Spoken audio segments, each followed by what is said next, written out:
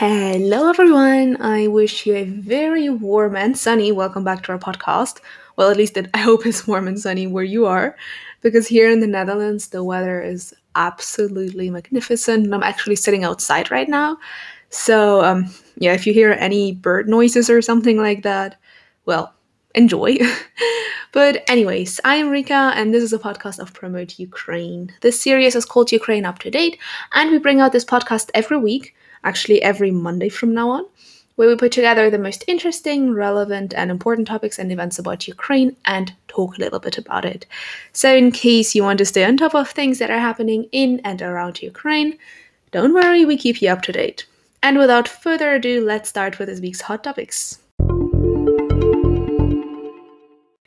So, I want to start this week's episode with my favorite story of the week, and I can spoiler to you that, well, it does have a happy end. So, in 2018, the Consul General of Russia in Strasbourg was expelled from France for espionage. And recently, the story has gained wide resonance in the French, as well as Ukrainian and even Russian media and social networks. A technical employee of the Consulate General of the Russian Federation in Strasbourg was caught red handed because of a police operation while selling a bicycle. So, this is the elite model Vendredi 28.1 electric bicycle of the Mustache brand worth up to €3,000, offered by a representative of the Consulate General of the Russian Federation, which was snatched from the former deputy mayor of Strasbourg, Alain Fontanelle. In early February, the politician left his recently purchased vehicle near the building of the Permanent Representation of France to the Council of Europe and went to meet with his wife, who actually serves as an ambassador there. When Fontanelle left the embassy, he discovered that his bicycle had disappeared and that some thieves had destroyed the padlock with a jigsaw. And not giving up hope of returning the bicycle, to which, according to the politician, you become attached just like a pet, Fontanelle began to monitor actively the websites with advertisements on the sales of bicycles. The 12th day of his searches has finally brought some good luck. The victim found offers of several electrical bicycles of the same model on one popular website. They were offered for €1,400, which is twice lower than the actual price. Fontanelle reported immediately the results of his investigation to the police, who organized a special operation. It was such a surprise, or maybe not, when the seller arranged a meeting in the square near the building of the Consulate General of Russia in Strasbourg. Fontanelle, who was accompanied by an undercover police officer, noticed his bicycle on the territory of the Russian diplomatic mission. Then a Russian came out, accompanied by another employee of the diplomatic mission, who was acting as a translator. The seller was a 44-year-old driver of the Consul General of the Russian Federation in Strasbourg. The person presented a financial document certified by the Consulate General in order to confirm the alleged legal purchase of the bicycle. However, when Fontanelle checked the serial number, which confirmed that this was actually his bike, there was no doubt left. Two other police officers who were in an ambush detained the employee of the Consulate General after a special signal. The other Russian who was accompanying the seller presented a diplomatic passport which ensured immunity from being delivered to the police station. The French politician, whose story had a happy ending, said, I quote, "My bicycle, which was stolen in front of the permanent mission of France to the Council of Europe, was found at the Russian consulate." During the interrogation, the employee of the Russian diplomatic mission denied everything, but his explanations were not convincing. Instead, on the prosecutor's decision, he was released in 24 hours. And when the investigators summoned the suspect for questioning, the consulate general declared that he had left for Russia because of health problems. Strasbourg law enforcement is currently investigating the Russian nationals' involvement in the large-scale plot of stealing and selling at least 300 luxury bicycles for a total of more than €100,000. And by the way, this happened in just 1 year. The former employee of the Consulate General of the Russian Federation has been declared as wanted in France. The trial may take place in absentia if he will not be detained on French territory. In fact, the French politician Fontanelle described the whole story in detail on the social network, marking the post with the tag Bon baiser de Russie, moustache 007. This means something like hello from Russia with love, plus the name of the bike's brand, Mustache, and the code 007, with an indication of other not diplomatic activities of Russian consuls in Strasbourg. Taking the scale and the number of offers to sell bicycles of doubting origins into account, the French police aim to identify and prove the existence of an organized theft scheme, of a subsequent sale of these popular vehicles, and of the involvement of an employee of the Russian Consulate General. In this regard, the following questions and considerations arise. It is unlikely that the representative of the Russian diplomatic mission was personally stealing these bicycles. This was done by either thieves involved in illegal activities. And by the way, in Strasbourg alone, about 4,500 bicycles are stolen every year. On the national level, this number reaches up to several millions. Could the attacker carry out illegal activities by offering stolen bicycles, which were physically stored on the territory of the Consulate General of the Russian Federation, without the participation of other employees of this institution, so for example, under the Russian diplomatic roof? Therefore, it is unlikely that the driver has been personally keeping hundreds of thousands of euros in cash earned from sales of the property stolen from citizens in France and possibly even in neighboring Germany and other European countries. That would actually explain why my bicycle was stolen a few months ago as well. Just as a side note, sorry. Anyways, what the purpose of these funds? Did they serve only for the personal enrichment of the participants of this project in France, or were they transferred to Moscow, actually? Considering that Russian diplomats have evacuated their former employee back to Russia and that the Consulate General itself and its diplomatic staff enjoy immunity, French law enforcement officers have a minimum of opportunities to prosecute those involved in the theft placed under the roof of Russian diplomacy. However, the bicycle story is not the first high-profile scandal surrounding the Russian Consulate General in Strasbourg. Back in April 2018, the French counterintelligence completed the discourse of the ex-consul general of the Russian Federation in Strasbourg, Valery Levitsky. He was exposed as an officer of the Russian GRU Secret Service, therefore was expelled from France for activities incompatible with the status of a diplomat. At the same time, Levitsky was not a simple spy, but a resident, so for example, the chief among the Russian military intelligence in the region. Therefore, the answer to the question of who really his subordinate diplomats were in the Consulate General were rhetorical. Obviously, Strasbourg can be the subject of the direct interest of Russia's intelligence services, as the city where the Council of Europe and partially the European Parliament has its headquarters. As for the Council of Europe, this organization is not that influential in shaping the policies of national governments that could counter Russia's aggressive interests. Nevertheless, the capital of Alsace opens great opportunities for gathering information and establishing useful contacts in diplomatic circles of the 47 member states of the Council of Europe and beyond.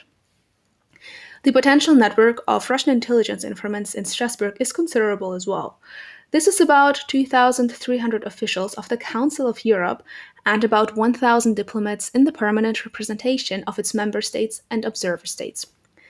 In addition, Russian special services can conduct reconnaissance from the territory of France against other European countries, take measures in order to weaken the EU and NATO, blackmail the Council of Europe, promote attempts to legalize the consequences of international law violations by the Kremlin, and commit international crimes.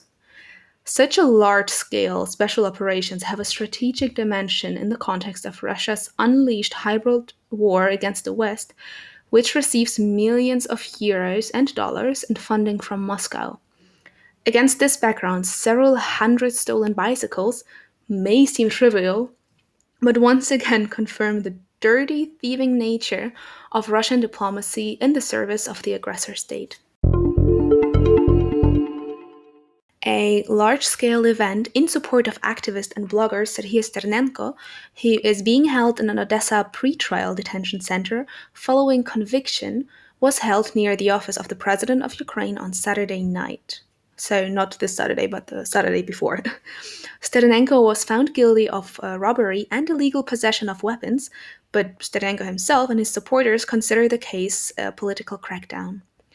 The event, entitled Don't You Hear, You'll See, was timed to the birthday of Sternenko, who turned 26 on the 20th of March. Protesters demanded the release of Sternenko and other patriots, including Andrei Antonenko. He was detained within the case over the murder of journalist Pavel Sheremet, dismissed Prosecutor General Irina Venediktova, and Minister of Internal Affairs Arsen Avakov.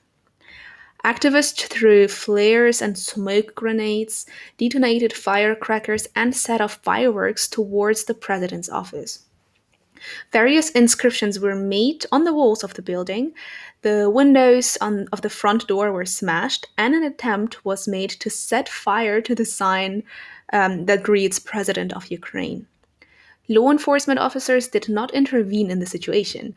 Kyiv police later opened criminal proceedings, qualifying the incident as hooliganism.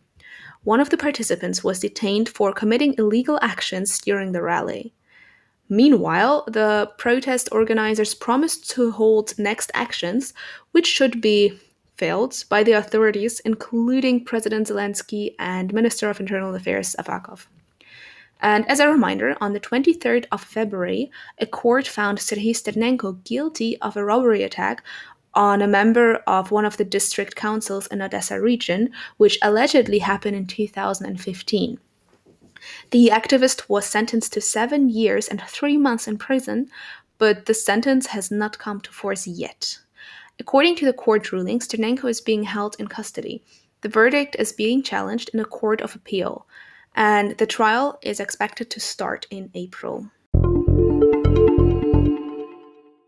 On Monday, the 22nd of March, having analyzed the transmission dynamics of the coronavirus infection, the Ministry of Health of Ukraine designated the Sumy region as the strictest red quarantine zone. Over the past 3 days, the number of COVID-19 hospitalizations in the Sumy region exceeded the permissible levels.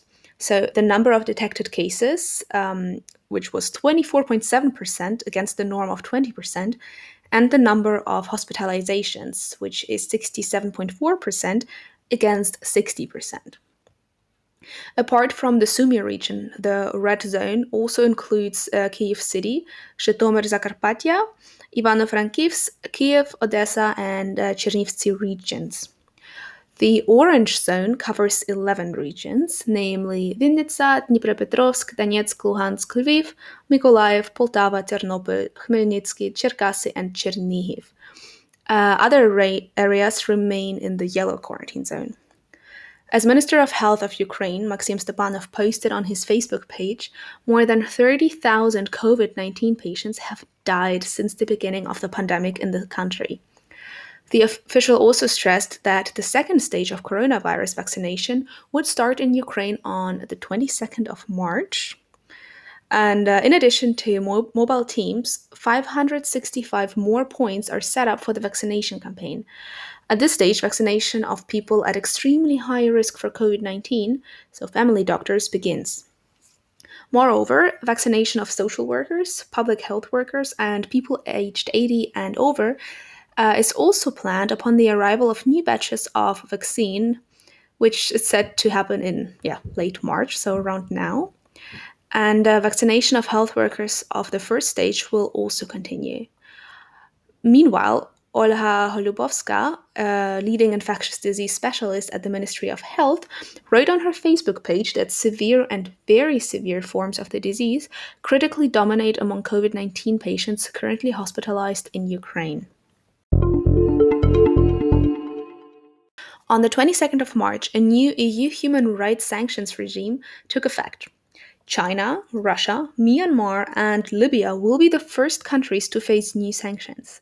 These will be personal blocking restrictions, so ban on entry into the EU, and asset freezing within the EU, if any. The new sanctions regime does not provide for sectoral economic sanctions and rather resembles the global Magnitsky Act, which was adopted in the United States and concerns exclusively human rights. These sanctions are unlikely to affect the policies of the countries against which they are imposed. This is a rather symbolic and political gesture of the EU to affirm its stance on a specific issue. Why then is this regime important?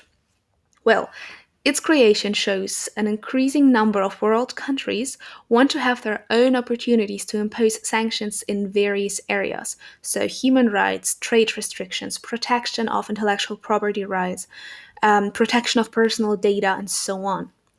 One of the reasons that pushed countries to this desire was the policy of the United States over the past 10 years, as it has become more active in imposing extraterritorial sanctions which are global in nature and create problems for other countries.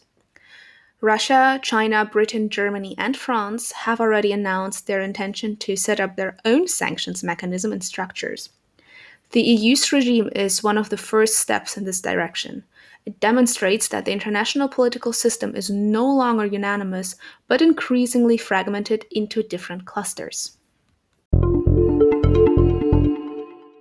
The opening of a Russian party representative office in the occupied areas of Donbass is more proof of the escalation on the part of the Russian Federation. Spokesperson for the Ministry of Foreign Affairs of Ukraine, Oleg Nikolenko, said, commenting on intention of the Russian political party, Just Russia for Truth, to open its representative office in Donetsk. I quote, "The Russian authorities continue to openly disregard the Minsk agreements and take steps to drag the currently uncontrolled areas of Donbass into their political, economic, and electoral field."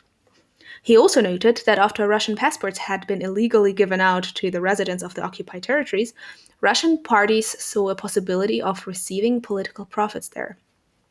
However, such actions grossly violate the legislation and sovereignty of Ukraine and establish room for electoral fraud in Russia. Nikolenko said, and I quote again, "Ukraine has already stated that it will not recognize the legitimacy of such voting. Russia must finally begin to fulfill its commitments to achieve a political and diplomatic settlement of the Russian-Ukrainian armed conflict on the basis of full respect for Ukraine's sovereignty, compliance with Ukrainian legislation, and international law." The day before, the political party, Just Russia for Truth, which is presented in the State Duma, reported that its chairman, Sergei Mironov, appointed his aide, Alexei Zhihulin, as the authorized representative in the territories of the so-called Donetsk and Luhansk People's Republics. Zhihulin was instructed to open a representative office of the party in Donetsk and to organize a consultation reception of citizens. The political force plans to represent and protect the electoral rights of Russian citizens, that was a quote, by the way, living in the temporarily occupied territories of Donbass. The Ministry of Internal Affairs of Russia reported that the state granted its citizenship to 409,550,000 Ukrainians in 2020. The European Union does not recognize the decree of President of the Russian Federation, Vladimir Putin, which prevents foreigners, including Ukrainians, from owning land in the occupied Crimea. This is emphasized in the statement of the European External Action Service, or in short, the EEAS. As noted, the European Union does not recognize the annexation of Crimea, therefore it does not recognize the relevant decree. The EU considers its entry into force, I quote, as yet another attempt to forcibly integrate the illegally annexed peninsula to Russia. The document signed by the Russian president was also called a violation of international humanitarian law, as it is another step towards the imposition of Russian citizenship on the peninsula. In addition, the EU has once again urged Russia to stop violating international law in Crimea. The other day, the Ministry of Foreign Affairs of Ukraine stated that the infringed rights of legal owners to land plots would be resumed after the restoration of Ukraine's sovereignty in Crimea. The Foreign Ministry added that the issue of preventing Ukrainians from owning land on the peninsula would be at the focus of attention of the Crimean Platform and its inaugural summit this year. As a reminder, the Russian presidential decree added most of Crimea and the city of Sevastopol to the list of border territories of the Russian Federation in which non-Russian citizens are prevented from owning land. The document was signed in March 2020 and came into force on the 20th of March this year. The amendment concerned about 11,500 land plots on the peninsula, primarily in popular coastal areas. The land ownership ban is imposed on nationals of 55 countries. The publication of main provisions of the peace plan for the settlement of the situation in Donbass, called Key Clusters for the Implementation of the Minsk Agreements, finalized by Ukraine, Germany, and France, in the Russian media confirms that the Russian side already has the document, although the Kremlin claims it has not seen a plan, calling it a myth. Head of the Office of the President of Ukraine, Andriy Yermak, said, I quote, "A positive note is that the published material confirms my previous statement, which for some reason was questioned by the Russian representatives. I will remind you that I said that the peaceful settlement plan, created on the basis of the German-French project and finalized by the Ukrainian side, was on the table of the Russian delegation." He added that the fact that Russia has a peace plan gives it an opportunity to help end the war in Donbass and return territories and people to Ukraine if there is a political will. At the same time, according to Yermak, the publication of the document in the Russian media, disclosing the details of the negotiation process between the political advisors to leaders of the Normandy 4 countries, violates the ethics of internal agreements within the Normandy format. The day before the Kommersant Russian newspaper published material revealing the essence of the German-French project called Key Clusters for the Implementation of the Minsk Agreements, with proposals from Ukrainian and Russian sides regarding their vision of resolving the situation.